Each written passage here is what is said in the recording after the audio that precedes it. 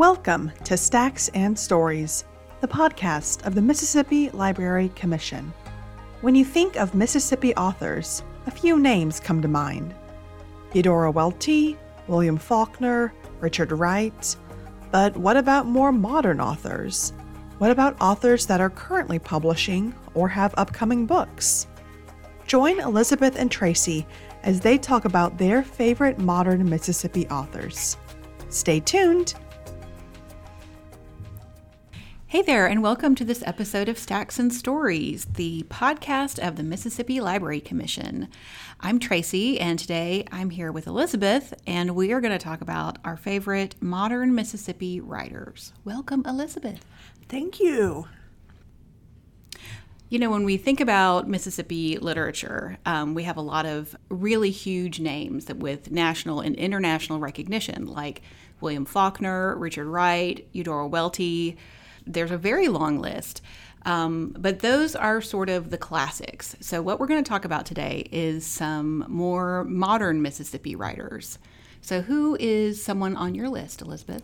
Well, I admit that I have not read a lot of the classic Mississippi authors, but I have been diving into the new authors, and one that came out a few years ago, right around the pandemic, I think, when it started, was Memorial Drive by Natasha Tretheway.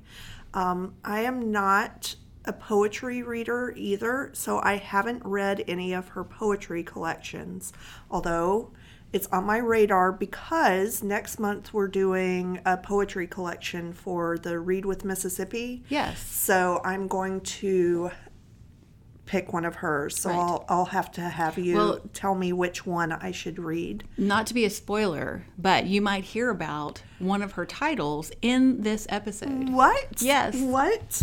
So, but Memorial Drive is a memoir of her, but more about her and her relationship with her mother, who was murdered by her stepfather when she was just starting out at college. In the book, she talks about how she has put off processing her loss of her mother, who they were very close. And she says to survive trauma, one must be able to tell a story about it. Yes. And I think that is really insightful because this book, she and her mother, they go through so much, and her stepfather is such a jerk throughout the whole thing, and her mom doesn't leave him.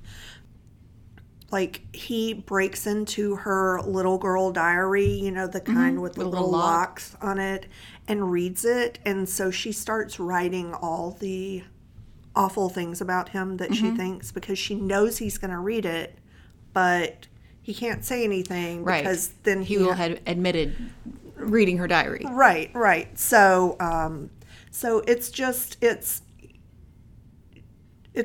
really good. That's such a letdown, but it swept me away. She has a way of writing that's just so lyrical. She doesn't waste any words. But she'll reflect about something and you'll think, oh yes, that is the way that things are. And I like an author who can do that. I obviously haven't experienced my mother being murdered, but she made me feel like I was in that place. You know, I haven't read that, and we may just swap books at the end of this because I really, really want to read it now. That thing you said about what she says about surviving trauma and telling a story, several years ago, she gave a lecture at the Eudora Welty house. And if you've ever been to the Welty house, you know that there is a cat who lives there named Sal. Anyway, during her talk, she's on a little stage and there's some chairs, and Sal walked up the aisle like he was a bride, basically, and then joined her on the little stage. Sal. And it was hilarious. And was she gracious about it? She was. She said something about, like, it was her first time sharing the stage with a cat.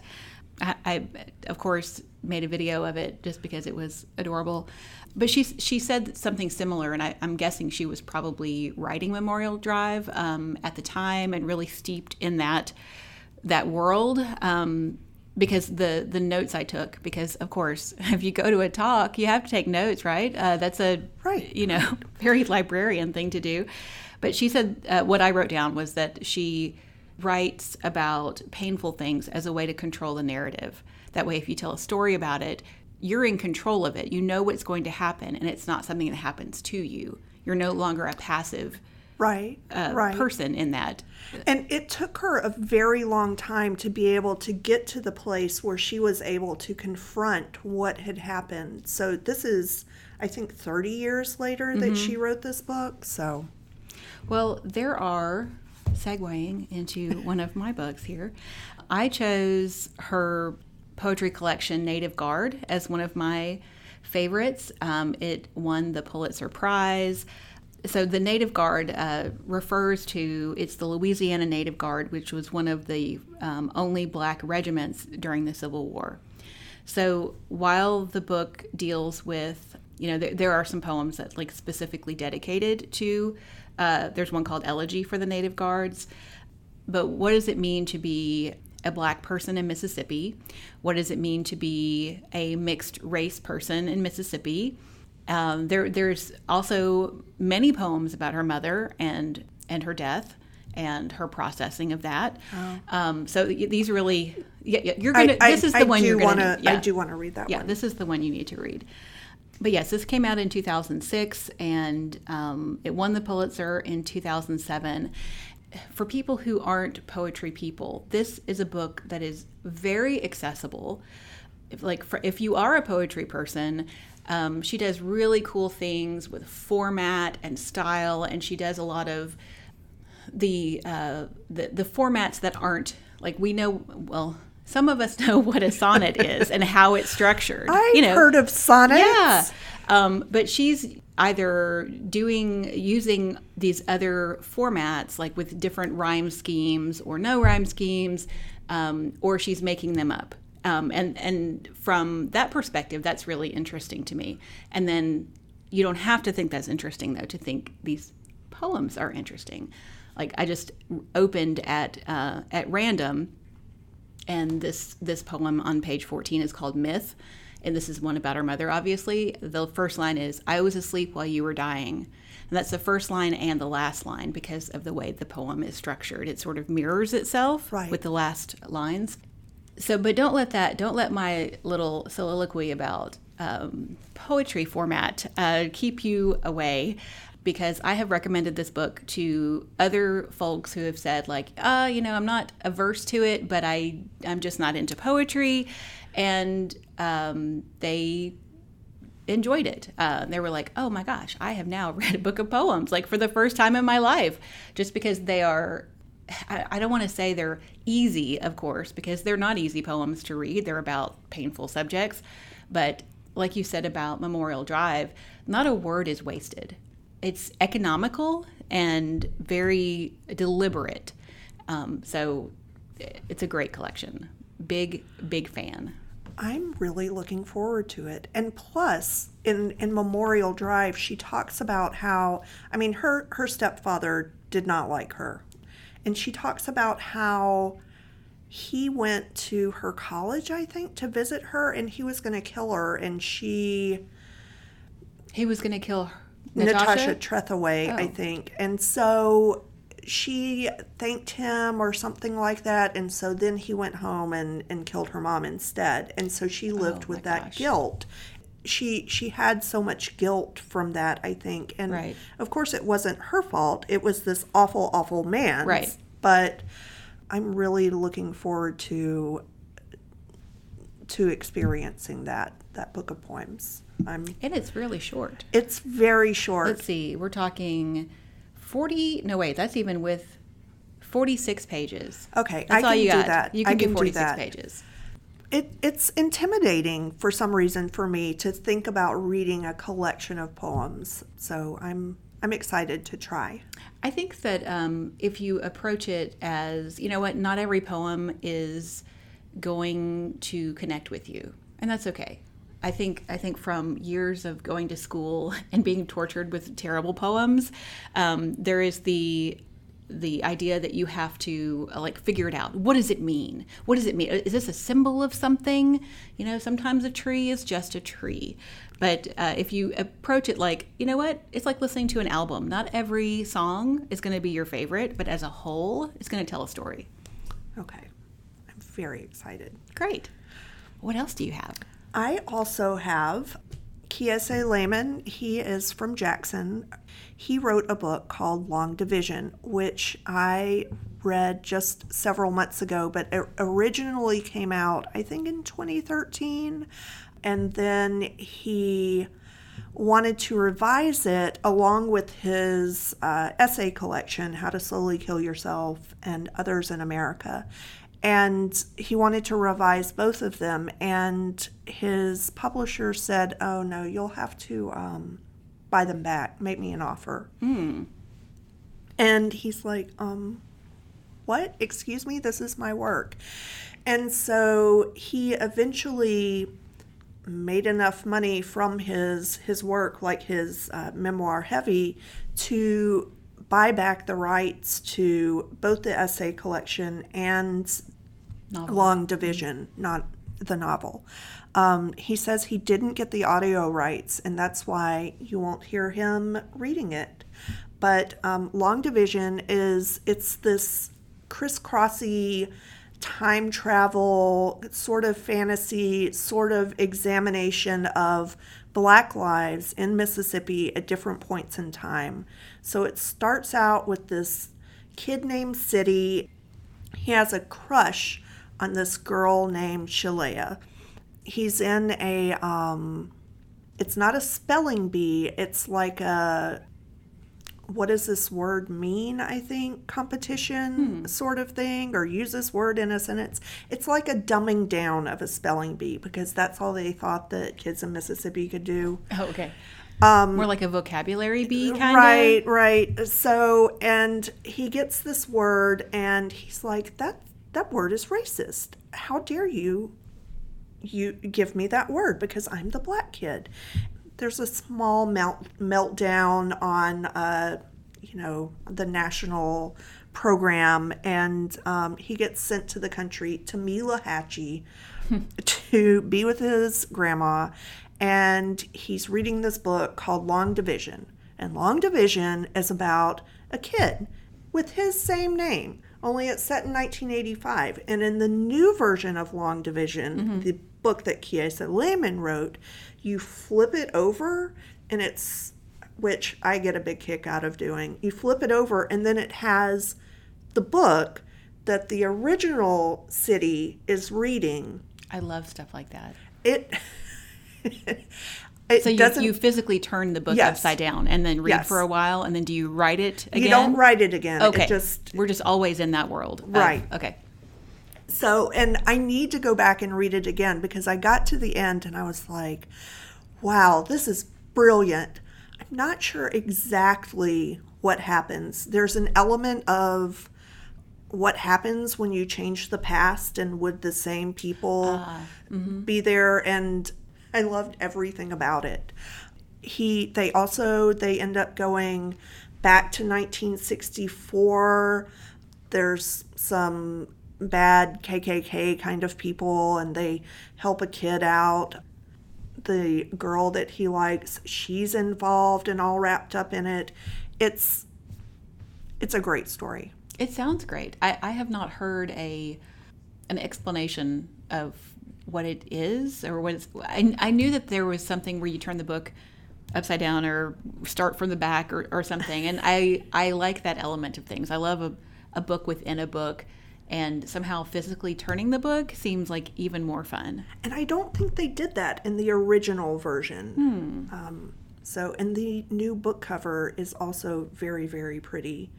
So, it's hard to resist a pretty book. And it's unfortunate that this is a podcast and you can't see the covers of my two other books that I wanted to talk about today, because they are both really, really pretty. I wanted to talk about Miss Jane by Brad Watson. To me, Brad Watson, he really can do no wrong. In his work anyway. I don't know how he was as a person, But the cover of Miss Jane is this really beautiful peacock in blue and white, and it's a gorgeous book cover.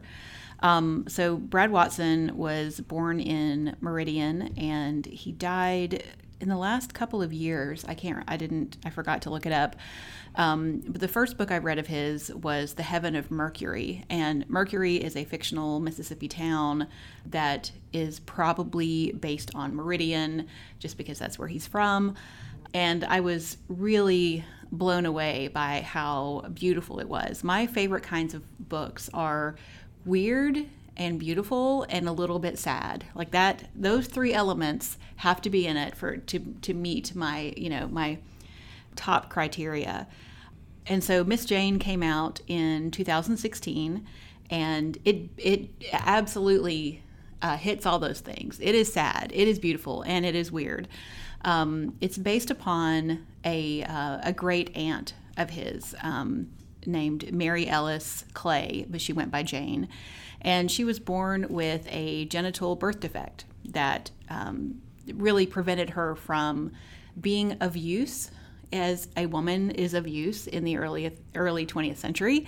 She could not marry or have children, so she kind of lived this alternate, reality for women. So if that sounds like oh, okay, that sounds, why would you write a book about this? But thinking about what her life was like and what she wanted and what she almost got, it's just a really, really beautiful book. What is her birth defect? It's kind of hard to explain, but it's basically, I believe there is a sheath of skin over where openings are.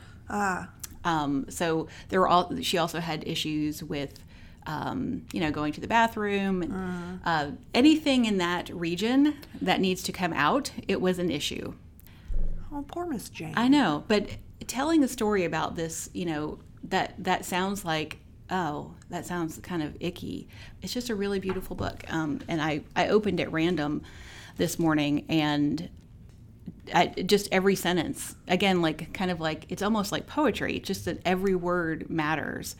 I'm going to read, this is the beginning of chapter, I don't know what chapter it is. It's on page 63.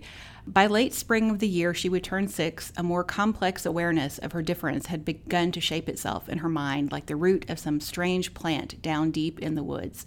She had moments when she felt like a secret, silent creation, invisible, more the ghost of something unknowable than a person, a child, a little girl. That's beautiful. It is beautiful. And the cover's beautiful, the text is beautiful. I believe it was on the long list for National Book Award in we did some time travel, in 2017, I believe. I remember it being really, really popular when it came out. Everyone was reading it. And it seemed like to me that everyone was reading it. It was probably just me talking in funny voices, like being someone else, like, hello, I'm a new person reading this book. But yeah, a lot of our staff read it. I remember that. Brad Watson did a book signing at Lemuria for a short story collection called Aliens in the Prime of Their Lives. I don't know what year it was, but mid 2000s maybe, and we had this super awkward encounter.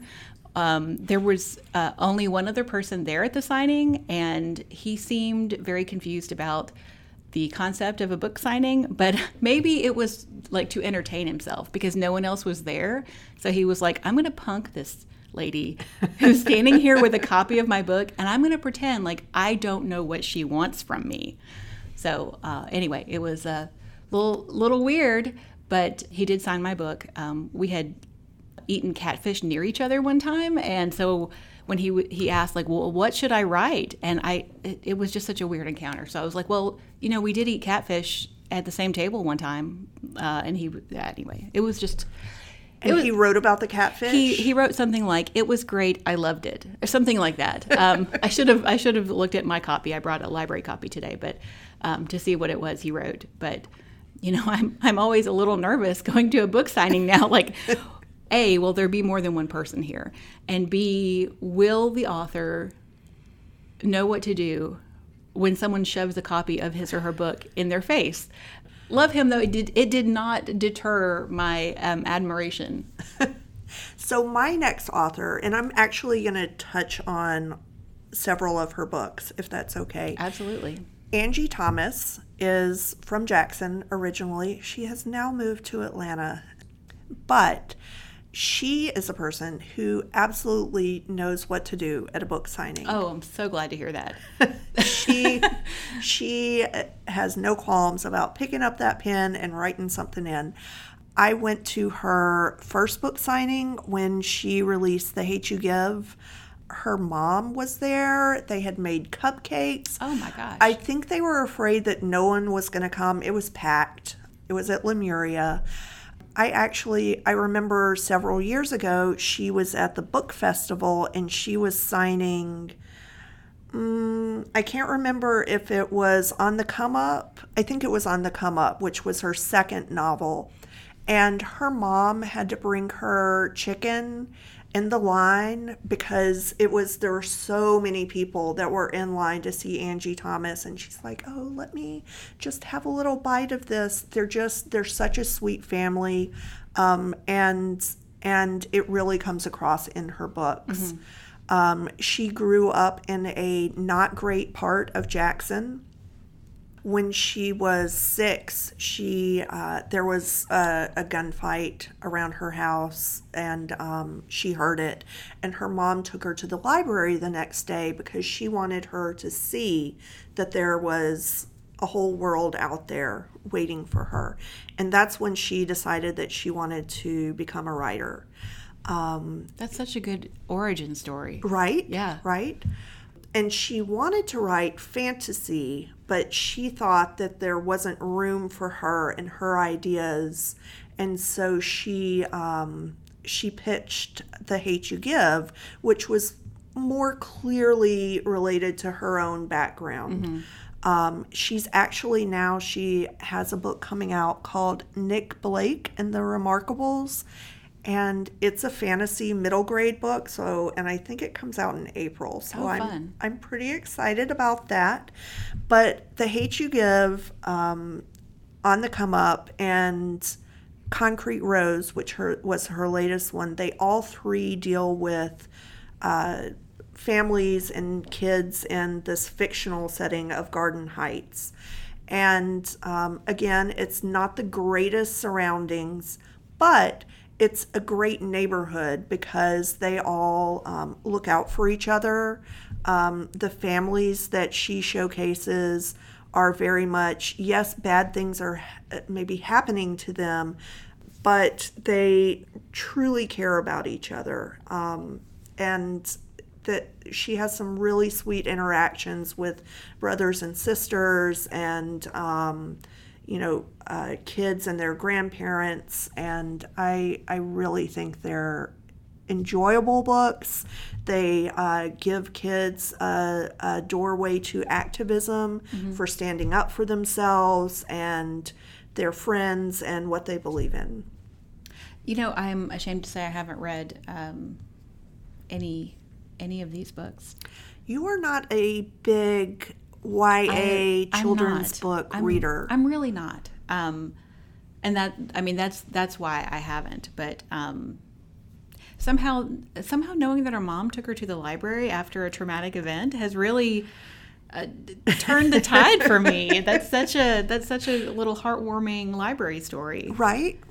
And I'm wondering which library it was. She says that she grew up near where Medgar Evers was assassinated. Mm-hmm. So I don't know if that's the Alexander Library. Yeah, or the Richard Wright. Isn't that one also kind of? I think that's further south in Jackson. That was on Terry Road. Oh, you know what? It is the Alexander branch. Okay. That's nearby. I had to get my orientation. That was probably where they went. Okay. Well, shout out to Alexander. The last book that I wanted to talk about, the last author, is Beth Ann Fennelly. She is a poet, usually. Now, she wasn't born here, but she's been in Oxford since 2001. So we're going to call her a Mississippi. More than 20 years. Right. That you're in good. So she is a poet, and this collection that I really love is called Heating and Cooling. The subtitle is 52 Micro Memoirs. So they're not poems, but they are little tiny stories, basically, little tiny memoirs. She was actually named the Poet Laureate of Mississippi in 2016. And she and her husband, the novelist Tom Franklin, wrote a book together called The Tilted World, which I totally loved.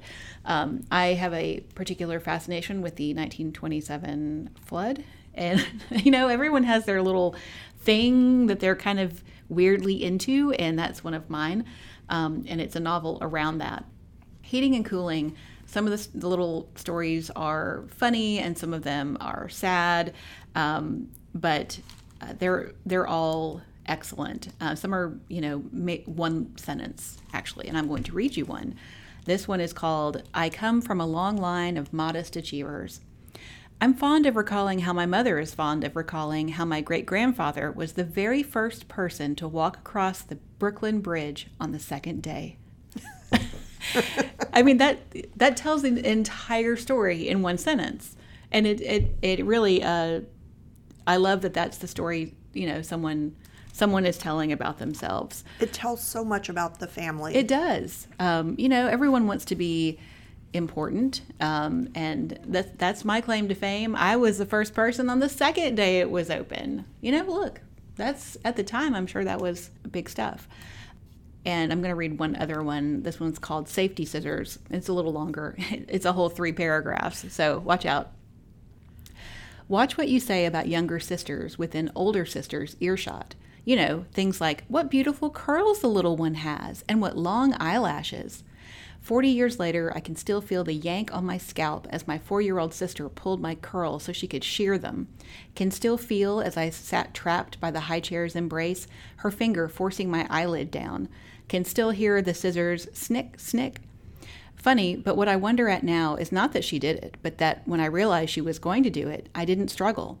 She was going to do it whether I liked it or not, so I sat still. Even then, I had an instinct for self-preservation. And you see, I was right. I am alive, and she isn't. So that's a poem, basically. It's a poem about her sister and about the loss of her sister, really. She has a lot of, her poems about her sister are kind of all like that, where you kind of want to laugh, but then you feel bad for laughing. Yes, I'm sorry I laughed about your sister just now. She told it in a way so you would. And I just love that. Love this book. It also has just such a great cover. It is bright green, and the where the title is on a popsicle stick of a grape popsicle that's almost all eaten. So you see the heating and cooling on one end of the popsicle, and then the Beth Ann Fennelly on the other end. But anyway, great. If you listen to this podcast, I love a tiny book you can put in your purse.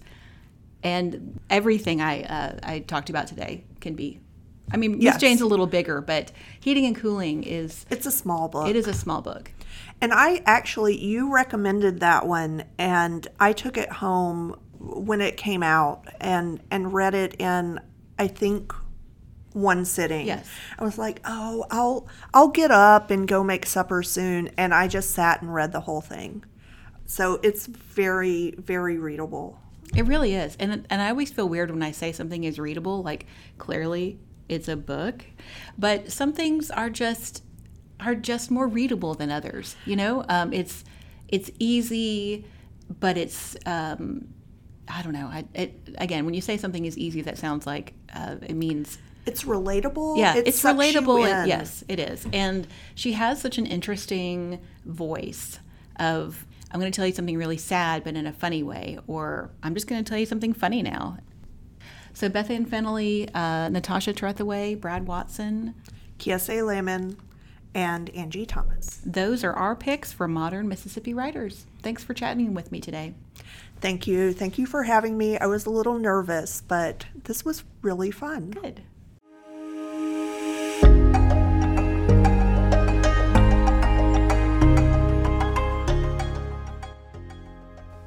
Thank you for listening to Stacks and Stories, the podcast of the Mississippi Library Commission.